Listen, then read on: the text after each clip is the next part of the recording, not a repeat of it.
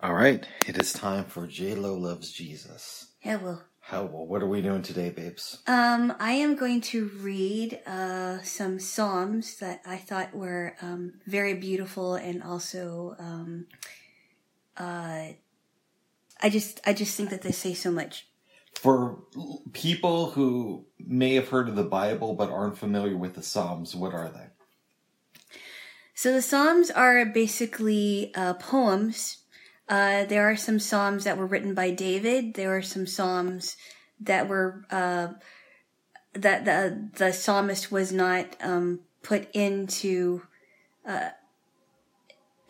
Sometimes there are Psalms that were written by psalmists that were not mentioned, and some of these Psalms were Psalms of lament and praise and talking about God's glory, and it's just beautiful poetry, I think. Beautiful examples of poetry. Quick question. Yes. Do you think that there are any Psalms that David wrote that were not included in the Bible? No. Why is that? Well, like I've said before, I think that whatever was included in the Bible is included there for a reason, and whatever wasn't, if anything, were not supposed to be written. Okay. If that makes any sense. To a certain extent, and we could go into that deeper, but let's have fun with this. We don't need to do that. Okay, so I'm going to start off with Psalm 1. This psalm I think is really good. So here it goes. Blessed is a man that walketh not in the counsel of the ungodly, nor standeth in the way of sinners, nor sitteth in the seat of the scornful. But his delight is in the law of the Lord, and in his law doth he meditate day and night. That's where meditation comes in when it comes to biblical text. And he shall be like a tree planted by the rivers of water, that bringeth forth his fruit in his season. His leaf also shall not wither, and whatsoever he doeth shall prosper. The ungodly are not so, but are like the chaff meaning wood. It's a type of wood, which the wind driveth away. Therefore the ungodly shall not stand in the judgment, nor sinners in the congregation of the righteous. For the Lord knoweth the way of the righteous, but the way of the ungodly shall perish. Was that the first Psalm? Yes, it is. Let's break that down. You think that's beautiful. I do. To me, that feels more like propaganda. And they're basically, if I got the message right, if you decide to be a believer, you're going to do some cool things and have a lot of fun in this life. But if you're a sinner and you choose not to repent, you're just going to be this outcast. That's how I interpret it. Correct me if I'm wrong. I can understand why you would think that, because if you are a lost person, you would think that that's a psalm of judgment, right? And it's easy to think that God is a God of love. He is a God of love, but he's also a just God. And if there are things that if you are a believer, that you have to consider,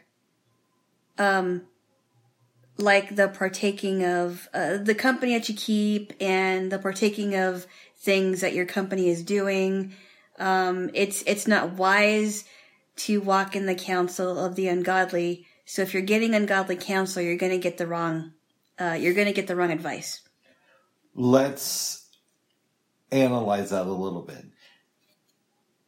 If you need advice about something, does that mean that if you call somebody like me, you can't take my advice because Not all the time. Okay.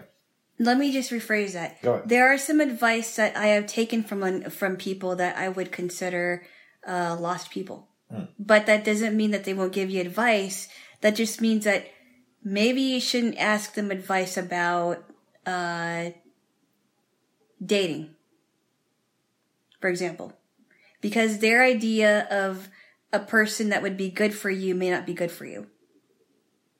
If that makes any sense. They might, because of experiences that they've had. If, like, for example, maybe I should go deeper with this. Go do it. If a guy had really bad history with girls, right? Mm-hmm. You wouldn't be getting advice from this person because of their history. Same with if I were to ask dating advice from a girl I know that clearly had not a good history with guys, or she always was attracted to guys that she was maybe codependent with, right? Yeah. That's not healthy. You wouldn't get their advice. If you had a guy that, for example, if you drove a car and you wanted some advice from a guy that was a mechanic, you'd go to a friend that was a mechanic who knew about mechanics, right? Or vice versa. Or vice versa. If somebody wanted advice about how to drive a car, they probably shouldn't ask me. Exactly. Yeah. Because you have no experience with that. Just like if somebody wants to know about acting, I can't answer that. If a person wanted to ask me about scales and music, I could answer it because I studied it. Mm-hmm. Or if they wanted to know about flute technique, I can answer it because I studied it and I want to study some more. So it talks basically about to me in a way, and to me, in my opinion, I don't know that it's a psalm of judgment, but it's a psalm of wisdom. Let me see then if I could reinterpret it then. Yes. It's not necessarily saying that people who haven't found God are bad, horrible creatures, and they're going to... It doesn't mean that they're irredeemable. Yeah, they are going to burn in hell forever, but that's not what this is trying to say. No. That's what the Bible's trying to say in general. But what this is trying to say is it makes sense to hang out with people who have a similar spiritual shorthand as you do. That doesn't mean that you shouldn't have friends in your life that are different than you, that are not like that, because that gives the believer an opportunity to shine a light on why they believe the way they do, and to share their faith with them, because you should have friends of all different kinds of beliefs. But it's easier if you get counsel from people that are actually like-minded than like you are. Right.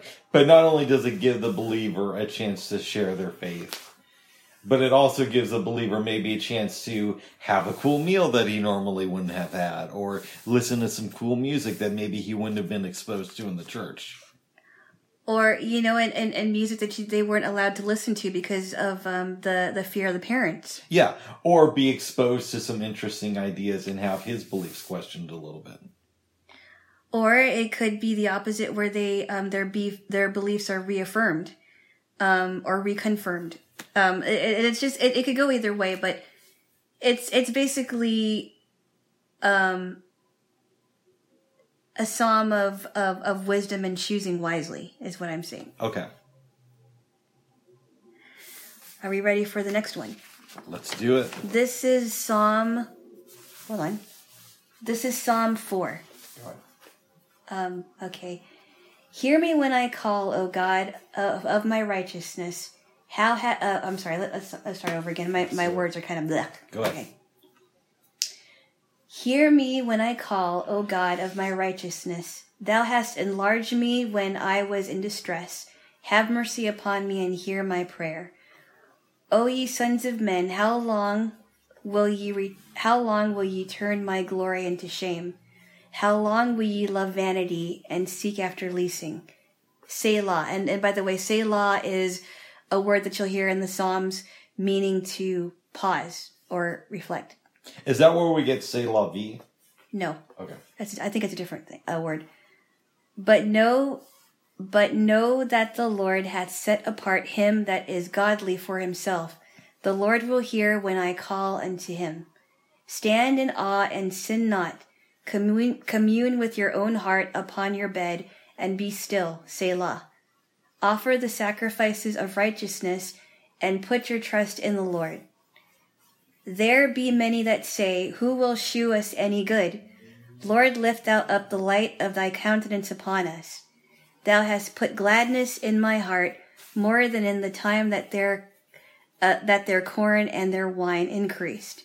I will both lay me down in peace and sleep, for thou, Lord, only makest me dwell in safety. And that's what it says on my wall, except it's worded differently. Oh. I had a crazy thought, babes. Uh-oh. What? I know, I'm assuming that King David did not live long enough to see the publication of the Bible, right? But, hear me out on this. Do you think that we're assuming he went to heaven.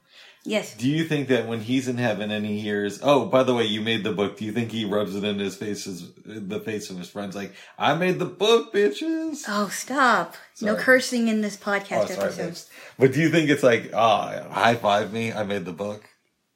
No, Bubs, I don't think so. Oh. Do you think that there's any part of him, if he's spiritually still around, that thinks, no, cool. because I think that, I don't think he thinks about that stuff. Okay. He was known as a man after God's own heart. Yes. And I don't think that David is so vain that he would rub it in anybody's face in heaven that he made the Bible. Oh. Right? He's not like That's an earthly way of thinking about it, by the way. He's not like, have you read this book? I'm in it. No. Okay. So that was just a thought that I had that I thought might and you are right. This was a Psalm of David. Yes. Yes. What do you take away from this Psalm of David? I think that there's one thing that really stood out to me where it says, "Stand in awe and sin not. Commune with your own heart upon your bed and be still." Selah. Right? Yes. So when I think about that, he went through a lot of things. And when he's writing these Psalms, a lot of these Psalms are really thinking about what God has done for him. And when he says, commune with your own heart on your bed and be still, right? That's what I think when I think about praying and meditating on on God's word and what I just read or what I have read. And that's something that really stood out to me. Let me look for something else. Go ahead. Let's see here. While Lana's doing that, don't make any more comments. I'm not going to make any more comments. Do you want me to do some singing? No. Oh, I'm not supposed to make comments. Oh, this one, what it says on my wall, I mean, it's not quite worded that way, but it says, "I will both lay me down in peace and sleep, for thou, Lord, only makest me dwell in safety." And there's a lot of Bible verses that talk about rest, and that God is rest for our souls, and how we can dwell in His love because His love is safe. It's safety. He is our refuge. It talks about God being our refuge, and that verse in this psalm really speaks to me also. Nice. Yes. Good job. Whoa. Yes. Any other questions? Not that I could think of at the moment. I'm sure something will come to me. Well, I mean, maybe I shouldn't ask this, but I guess I will. Oh boy. When you grew up, were there Bible verses around your house too? I don't know if there was. No one told me. Yeah. I don't know. Do you find it, I mean, I guess you don't find it strange when you go over to somebody's house and they have Bible verses on the wall? No. I wouldn't find it strange. I think it's a good reminder for the believers in the house. Well, I was just curious about that, babes. No, I don't remember having Bible verses in the house because I don't know that there was any. Oh, I had another question. Okay. Can I get a kiss? Oh. Come on, yeah, you will. I will give you a holy kiss. Okay, well, Oh my goodness. Oh my goodness, okay. Oh my goodness. All right. Okay, we are going to Psalm 19. Hit it. Hit it. Thank you. Psalm 19. The heavens declare the glory of God, and the firmament sheweth his handiwork. And the firmament, to be clear, is the heavens. Okay.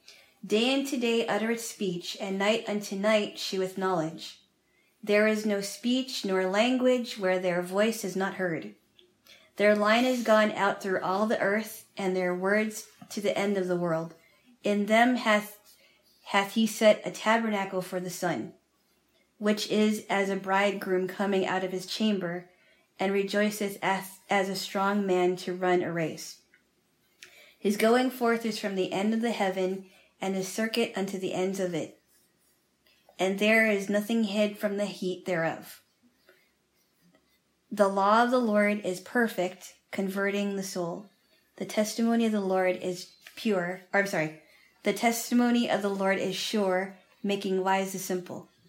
The statutes of the Lord are right, rejoicing the heart.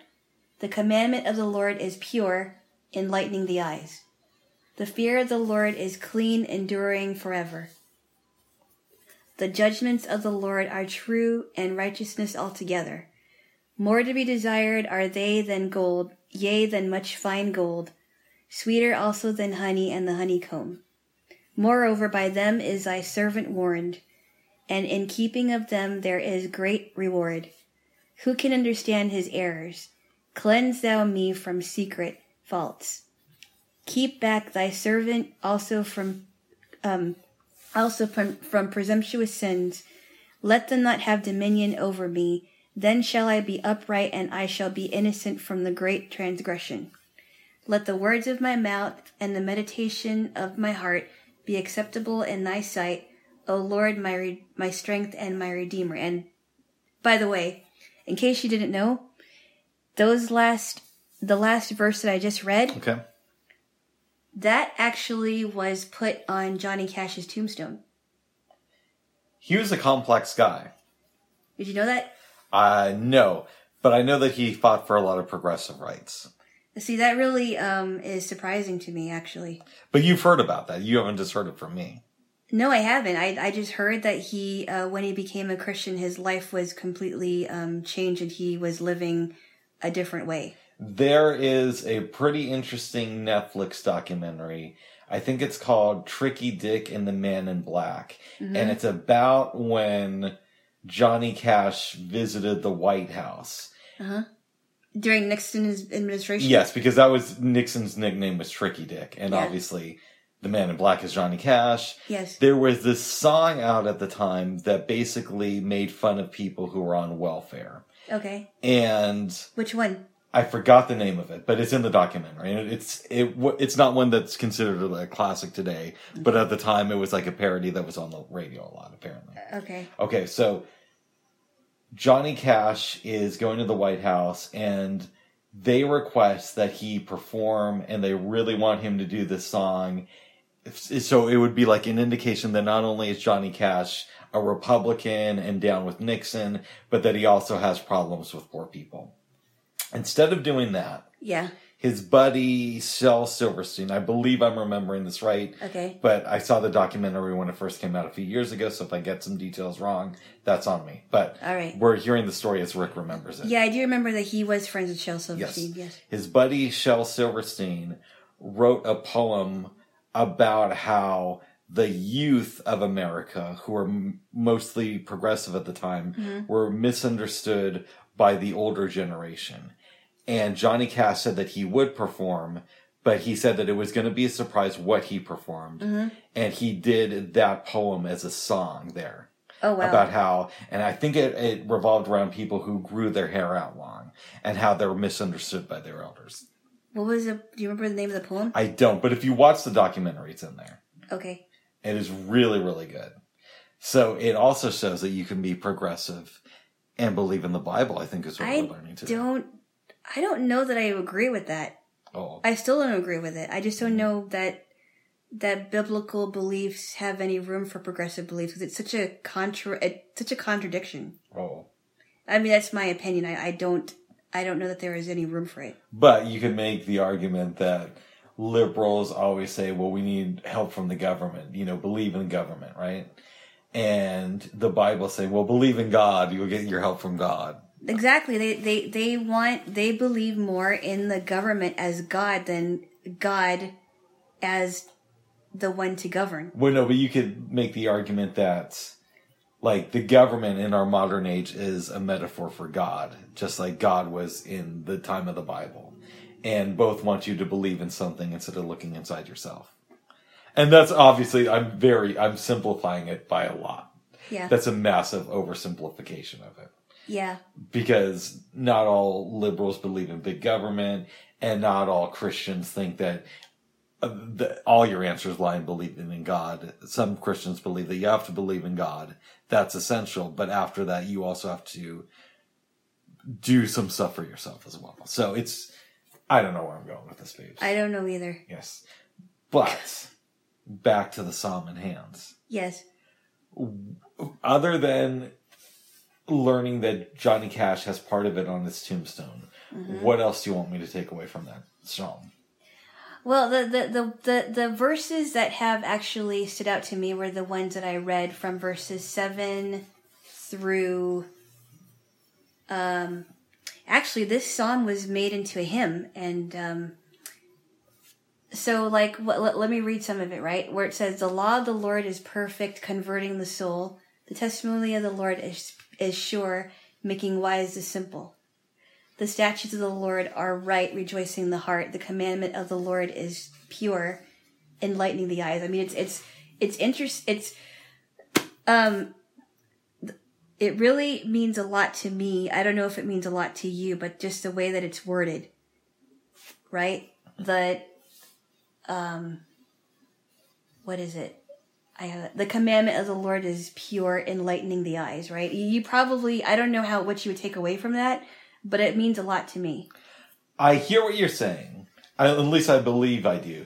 What I think you're saying, I'm going to say it in Rick speak, and then you can correct me if I'm wrong, is that it shows you, it shows you that believe in the Lord and follow his path and his rules because he made them for a reason, and his reason is correct. Absolutely. Now, my pushback to that would be,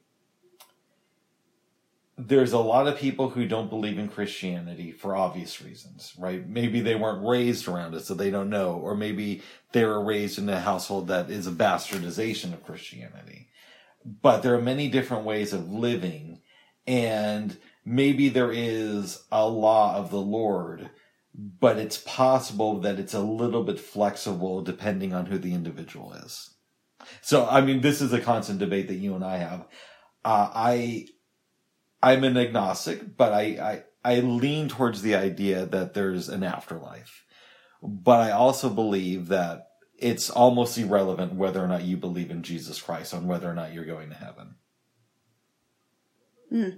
Yes, I know we've had that conversation before. Yes, and I'm assuming you would make the argument, well, no, that's part of the law of the Lord. You have to believe in Jesus, or you're not even in the conversation of getting in heaven. You cannot secure your place. You cannot. It's almost like, let me describe it to you this way. Okay. In our time now, let's just say that you want to get into a club. Yes. You cannot get into a club until you have a membership. Mm-hmm. There's no way around it. You cannot get into the club because you don't have a membership, and you also don't know the password. I hear what you're saying. There's other things too. Like you can't go into a party. You can't go to a party if you don't have the invitation. There's so many things to go. There's so many ways to go about it that might be understandable to some people, but it's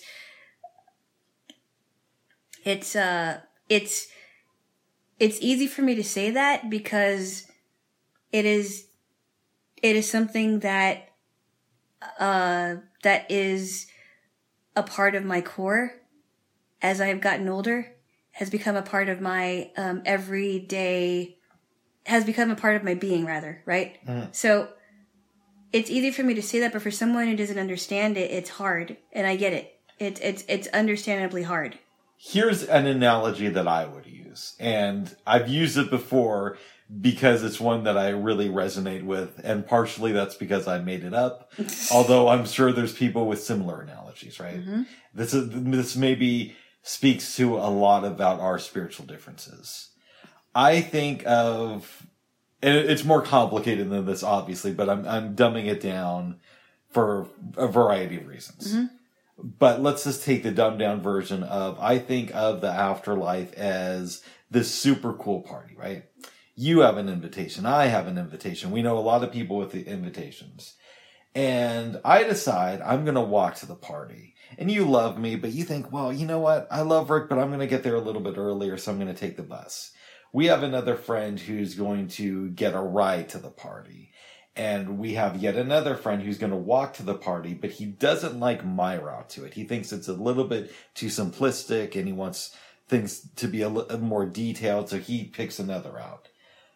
But the party just keeps going on and on. So it really doesn't matter how we get there, as long as we get there. It's more about the journey there than actually getting to the party, because we know that all of us eventually are going to get there. We're just choosing different routes. And I might be like a half hour later than you, but I'm still going to make it to the party and have a lot of cool experiences there. And unfortunately, you don't agree with that at all. No, that's unfortunately, people do believe that, and it's just not. I mean, it's just not like that. Oh. It isn't. You cannot be in God's heaven unless you're actually in God's family. It just doesn't happen that way. But what if you're wrong? What if you're wrong? What if I'm wrong? Then I'm wrong. I don't believe I'm wrong. Now, there is a book that I'll mention this later on in the thing. There is a book that I'm thinking about reading later on, maybe after I read the stuff that I read the next. Or maybe I'll read that next, I don't know, depending on where it is. And it's about a guy who was an atheist, and he happened to be a journalist for the Chicago Tribune at one time. And how he was trying to disprove Christianity by reading the Bible because his wife became a Christian. And it was kind of his journey about finding out what was true, the true evidence, and what wasn't, and where he came, where he is in his life. And I think I'm going to read that. It's by a guy named Lee Strobel. At the end of the book, is he still an atheist? Nope. Let me ask you this. Bubs. What? I haven't read it yet. Okay. I'm not going to ask you about the book then, but yes. I'll ask you about these types of books in general and your relationship to them. I haven't read any of these books, by the way. But you've heard about them. I have heard about a book like this, yes. And you've heard about the idea of somebody going out to disprove the Bible, and then all of a sudden they love Jesus. And the question I would ask you is, do you think that you are guilty of what's called confirmation bias? So in other words, you believe in Jesus, therefore you look for other stories of people who maybe were quote unquote sinners at some point in their life, and then chose what you believe is the right path because it jives with your way of how you view the world and spirituality. Well, let me clarify something. Go ahead. Just because a person has accepted Jesus, that doesn't mean that they're no longer a sinner. We're all... Yeah, but I was trying to simplify it. I know. No, I don't think I have confirmation bias. No. It's easy for... And maybe it's... I don't mean to say this judgmentally. Don't... But you're going to. Go ahead. No. I don't mean to say this like I'm attacking you. Go ahead.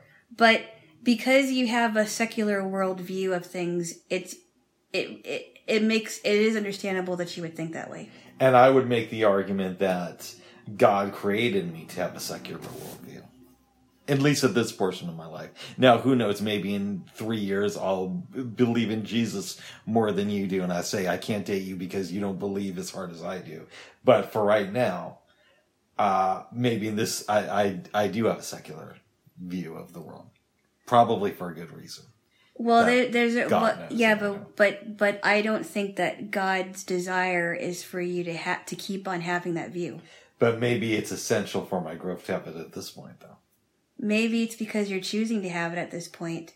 Maybe I'm choosing to have it because it's a good reason. Maybe God wants me to have it at this point. Maybe you're putting God in a box, and that's why you're choosing to have the circular worldview, because you think that's what God wants you to do. And I would say secular in my perception of the world is a little bit not the best wording, because I'd say I straddle the secular and the spiritual, because even though I don't believe in God, I don't not believe in God either, if that makes any sense. Right. So it's kind of like, it kind of contradicts itself. I haven't seen evidence that's strong enough to fully convince me in either direction. Gun to my head, I would lean in the direction towards God, but I'm not fully there yet, if that makes any sense. Okay. And I don't think I'd ever be believing in the Christian idea of God. You don't know that. I mean, you keep saying that, but you know, stranger things have happened to people. Stranger things have happened. It's anything. I mean, if an atheist can, if an atheist can really change his way of thinking, and an agnostic can change his or her way of thinking, then it's definitely possible. I mean, stranger things have happened. Yeah, but like that guy you were just talking about who wrote the book, he also wanted a book deal. No. You know, Bubs, come on. You gotta stop that. Stop it. Okay, stop. Stop it. All right. So it's like I get to go to heaven and I get a book deal. Well, okay. No. Bubs, come on. I'm having fun, Daves. Come on. Focus now. Focus. Hey, is there anything else you want to say about Focus now. Focus. Is there anything else you want to say about Psalm 19? Did I hurt your head? No. No, I didn't. But I think you should kiss me. Because you just hit the head of one of God's children. I didn't hit you hard, did I? You hit the head of one of God's I was children. just being silly. All right, well, you hit one of God's children. I was just being silly, shall we? Okay, well, give me a kiss. Oh my goodness. Oh my goodness. Okay, this is one of my favorite songs. This is Psalm 34. Okay. Okay, this is a little bit lengthy, but not by much. Let's do it. Okay. Oh, jeez. What? No, I'm going to read this. Okay. I will bless the Lord at all times. I will bless the Lord at all times. His praise shall continually be in my mouth. My soul shall make her boast in the Lord. The humble shall hear thereof and be glad. O magnify the Lord with me, and let us exalt his name together. I sought the Lord, and he heard me, and delivered me from all my fears. They looked unto him, and were lightened, and their faces were not ashamed. This poor man cried, and the Lord heard him, and saved him out of all his troubles. The angel of the Lord encampeth round about them that fear him, and delivereth them. O taste and see that the Lord is good. Blessed is the man that trusteth in him. O fear the Lord, ye his saints, for there is no want to them that fear him. The young lions do lack and suffer hunger, but they that seek the Lord shall not want any good thing. Come, ye children, hearken unto me. I will teach you the fear of the Lord. What man is he that desireth life, and loveth many days, that he may see good? Keep thy tongue from evil, and thy lips from speaking guile. Depart from evil and do good.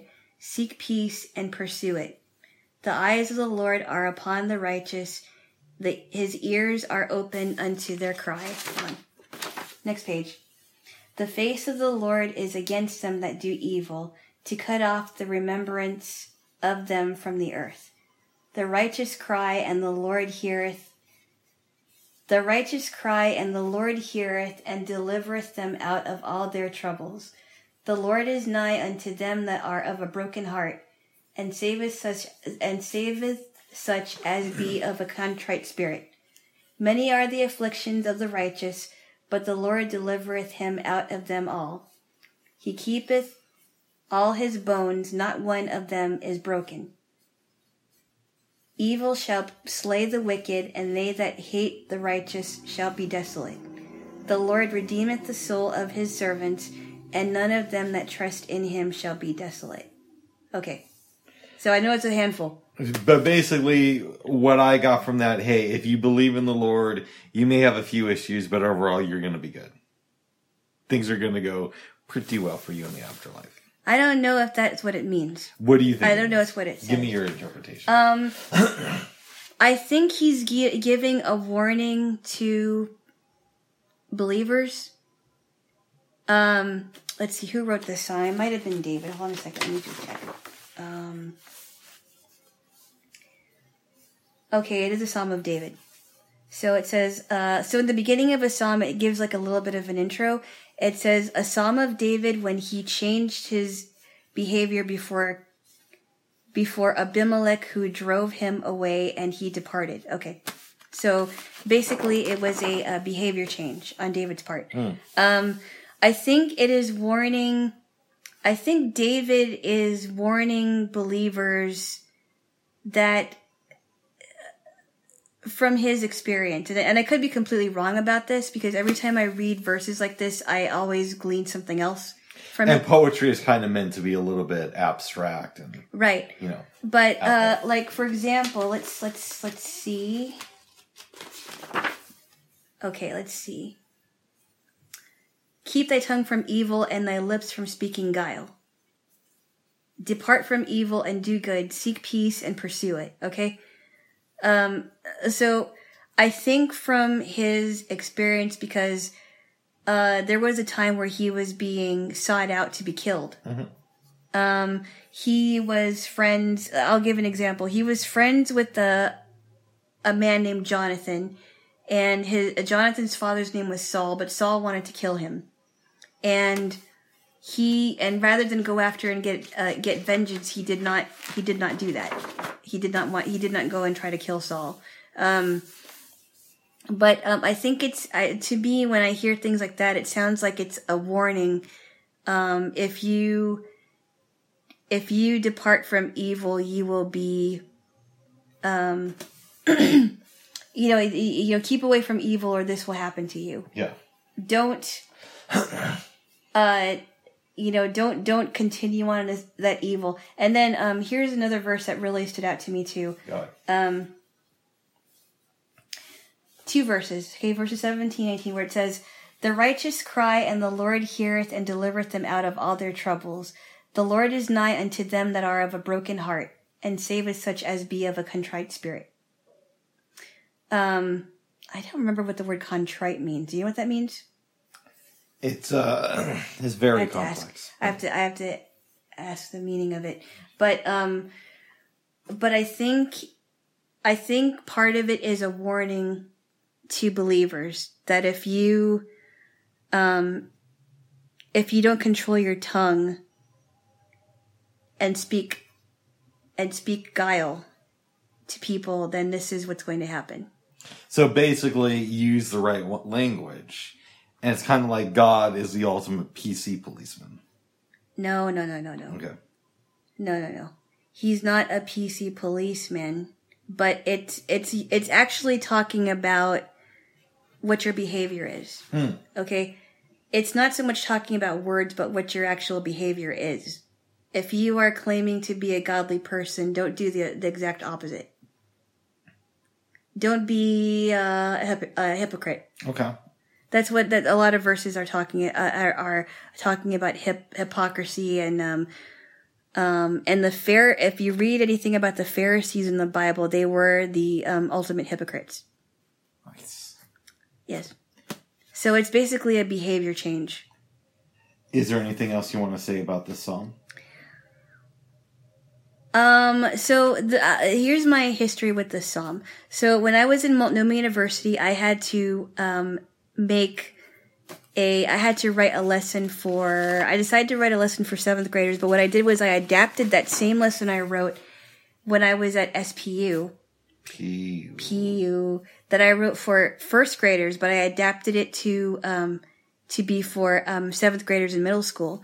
And we had to use a scripture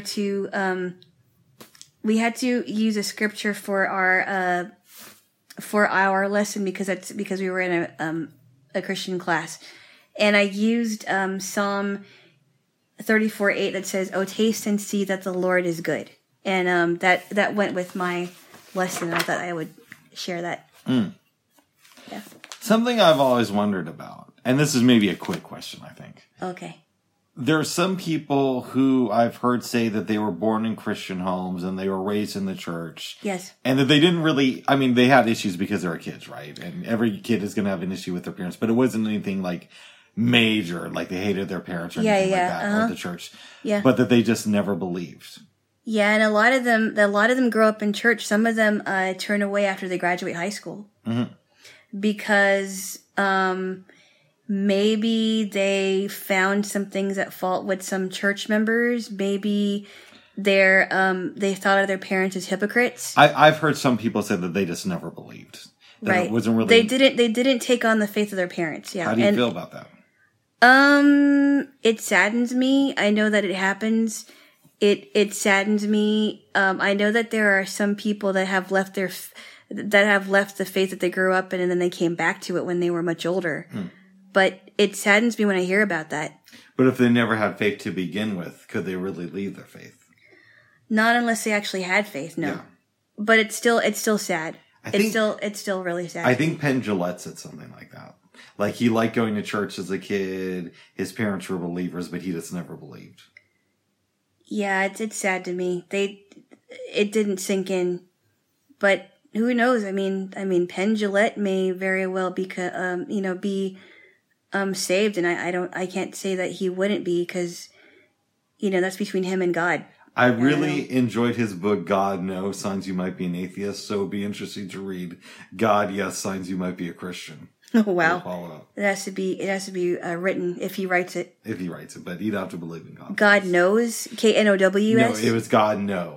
Oh. Signs You Might Be an Atheist. Oh. Yeah. Okay. And his definition is a little bit too extreme. It's like, if you're agnostic, you're pretty much an atheist, which I disagree with. But I think there's slight differences. He also is a little bit verbose, but he's a great speaker and storyteller, but he has his slant on the world. He's the one with he was with the duet Penn and Teller, right? Yes. Who is Teller, by the way? This silent guy who I believe studied Greek history and Shakespeare, but he didn't really talk a lot on stage. But they were doing magicians, right? Yes. Yeah, okay. I keep getting Penn Jillette mixed up with Chris Penn. Chris Penn is Sean Penn's brothers. Chris Penn is John Penn's brother, who died years ago from a drug overdose, I believe. Right? Oh wow. Yeah. Yeah. But interesting. Yes. Am I correct that you have 2 more Psalms for us, babes? Or 2 more, yes. All right. Then we're going to watch a piece of the action. Yes. Psalm 39 is what? From the original series of Star Trek. Psalm 39 is a little bit lengthy, but it's also a good one. And the last psalm that I'm reading is the one in the book, the last psalm in the book. Yeah. That's my favorite one because it's considered the music psalm. Oh. Okay, Psalm 39. O Lord, thou hast searched me and known me. Thou knowest my downsitting and mine uprising. Thou understandest my thoughts afar off. Thou compassest my path and my lying down, and art acquainted with all my ways. For there is not a word in my tongue, but lo, O Lord, thou knowest it altogether. Thou hast beset me behind and before, and laid thine hand upon me. Such knowledge is too wonderful for me. It is high, I cannot attain unto it. Whither shall I go from thy spirit, or whither shall I flee from thy presence? Hold on. Next page. Page next. If I ascend up into heaven, thou art there. If I make my bed in hell, behold, thou art there. If I take the wings of the morning, and dwell in the uttermost parts of the sea, even there shall thy hand lead me, and thy right hand shall hold me. If I say, surely the darkness shall cover me, even the night shall be light about me. Yea, the darkness hideth not from thee, but the night shineth as the day. The darkness and the light are both alike to thee.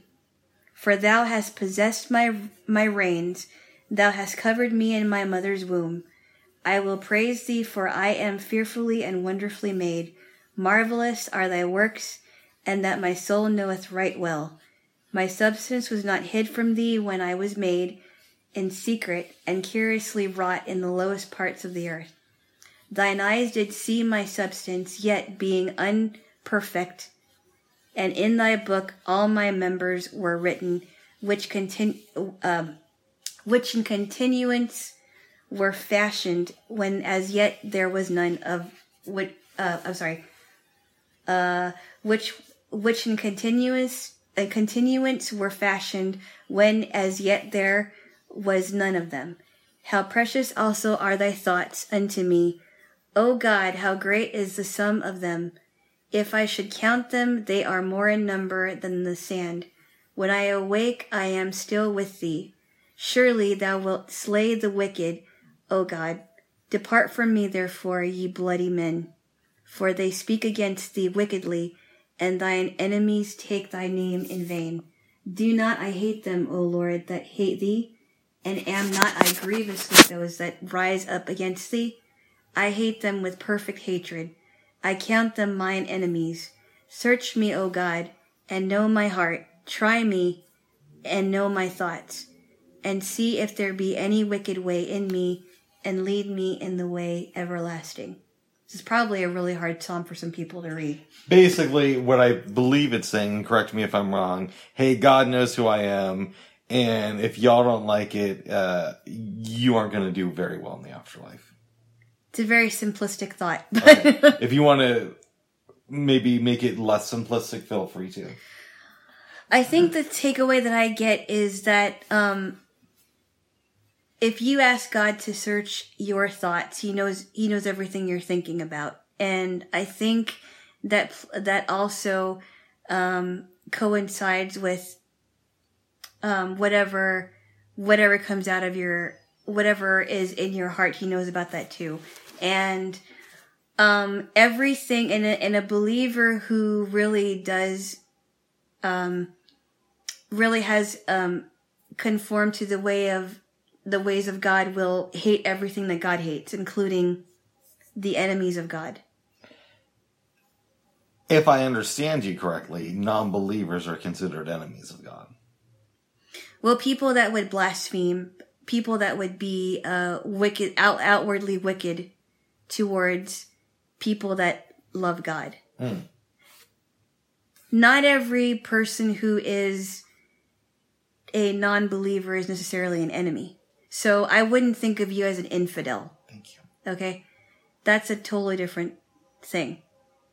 A person that is outright, like for example, if I was working with somebody in maybe an office situation and they outright told me that they want to kill me and gut me, right? Oh yeah, well then that person's on your shit list.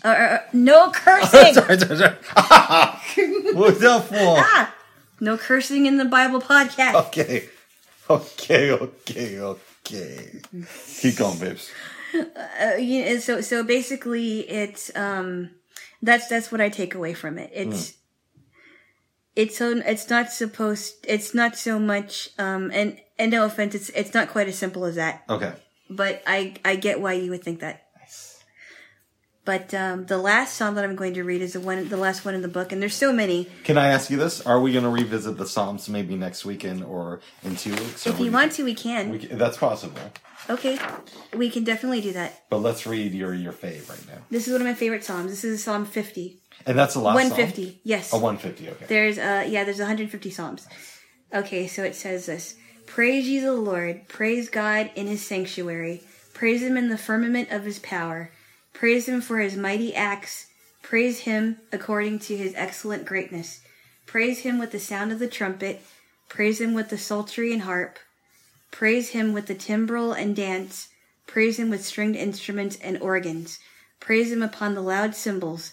Praise him upon the high-sounding cymbals. Let everything that hath breath praise the Lord. Praise ye the Lord. And that's the end of the psalm. I don't want to be offensive. Uh-oh. But it feels to me that the Bible is just like, you should praise the Lord. Yes. And What's it's wrong? like your life should all be about like loving God. And to me, I think of it like this. Hold on. If it's cool, you gotta love God, but you also gotta like be in the now too. And I don't know. It's I don't know. I'm not making any. Am I making any sense, babes? Not really. Oh. I'm sorry. This time you're not making any sense. I kind of look at it like, okay, if you want to love God, that's cool, but don't let that be the only thing you do in life. Well, and I think of it totally differently, as you probably know already. Mm-hmm. That the purpose on this earth is not just to love God, but to love other people as God would love them. Right. So I can't, for example, I can't love you unless I love God first. I can't love my family. I can't love my friends. I can't love strangers unless I know how to love as God loves, because he is the ultimate model of what that is. And I think we as human beings have our own ideas of what love is, and some of it is not very, some of it possibly is the wrong idea. I'll tell you why this came up just now, because obviously I've had similar thoughts and expressed them, right? Okay. But from all the verses today, Mm-hmm. unless I misinterpreted them, which is completely possible, Yeah. there's not a lot in there about loving your fellow man and doing right by your community. And again, I could have misinterpreted it or not heard a word here or there, but Right. it sounds like these Psalms are just about loving God. Correct me if I'm wrong. Well, like I said, a lot of them are laments. Mm-hmm. But the Psalms that I've read the entire book of Psalms, and this book isn't really focused on loving your fellow man necessarily, but there are other verses, there are other books that are that talk about that, like in the book of Matthew. I'm reading Matthew right now, and Matthew and Mark does focus on the ministry of Jesus, and if you want me to go over that too, I can. Mm-hmm. If you want me to give a lesson on loving others, I can certainly do that. It's a possibility, babes. But the Psalms are, I mean, the way that I see the Psalms is just a beautiful, I mean, Psalms are pretty much the Psalms are not just poems, but they're songs. Mm-hmm. And there are some Christian churches that sing, when they sing together in their congregations, they sing in Psalms. Yeah, it's like, was it, God, I want to say it was, Steel Pulse. Have we listened to a lot of Steel Pulse? You played that for me before, yes. I'm a big fan of their music, but they do the song called Dance a Summer Day, Dance a Summer Day, Dance a Summer Day, Dance a Summer Day. And I'm obviously not the singer or musician that they are, because that sounded horrible and they sounded great. Okay. But they have that song, and that's a really good song. And I'm assuming that's inspired partially by the Bible, at least. Yes, I would say it is, yeah. Yes. Because it does talk, some of the Psalms talk about singing praises, singing to the Lord a new song, dancing. You know, there are scriptures about dancing as well. Yes. I would say then. Well, first of all, did you feel that you got to express your opinion of the last psalm that you just read? Fully. Maybe, I don't know. Would you like to elaborate more? Well, every time I read the song, I think about music, but I also think about creation and how creation was built to praise God, because there are some scriptures that talk about the rocks cry, even the rocks cry out. No, you can't hear them crying, but you know, even the rocks,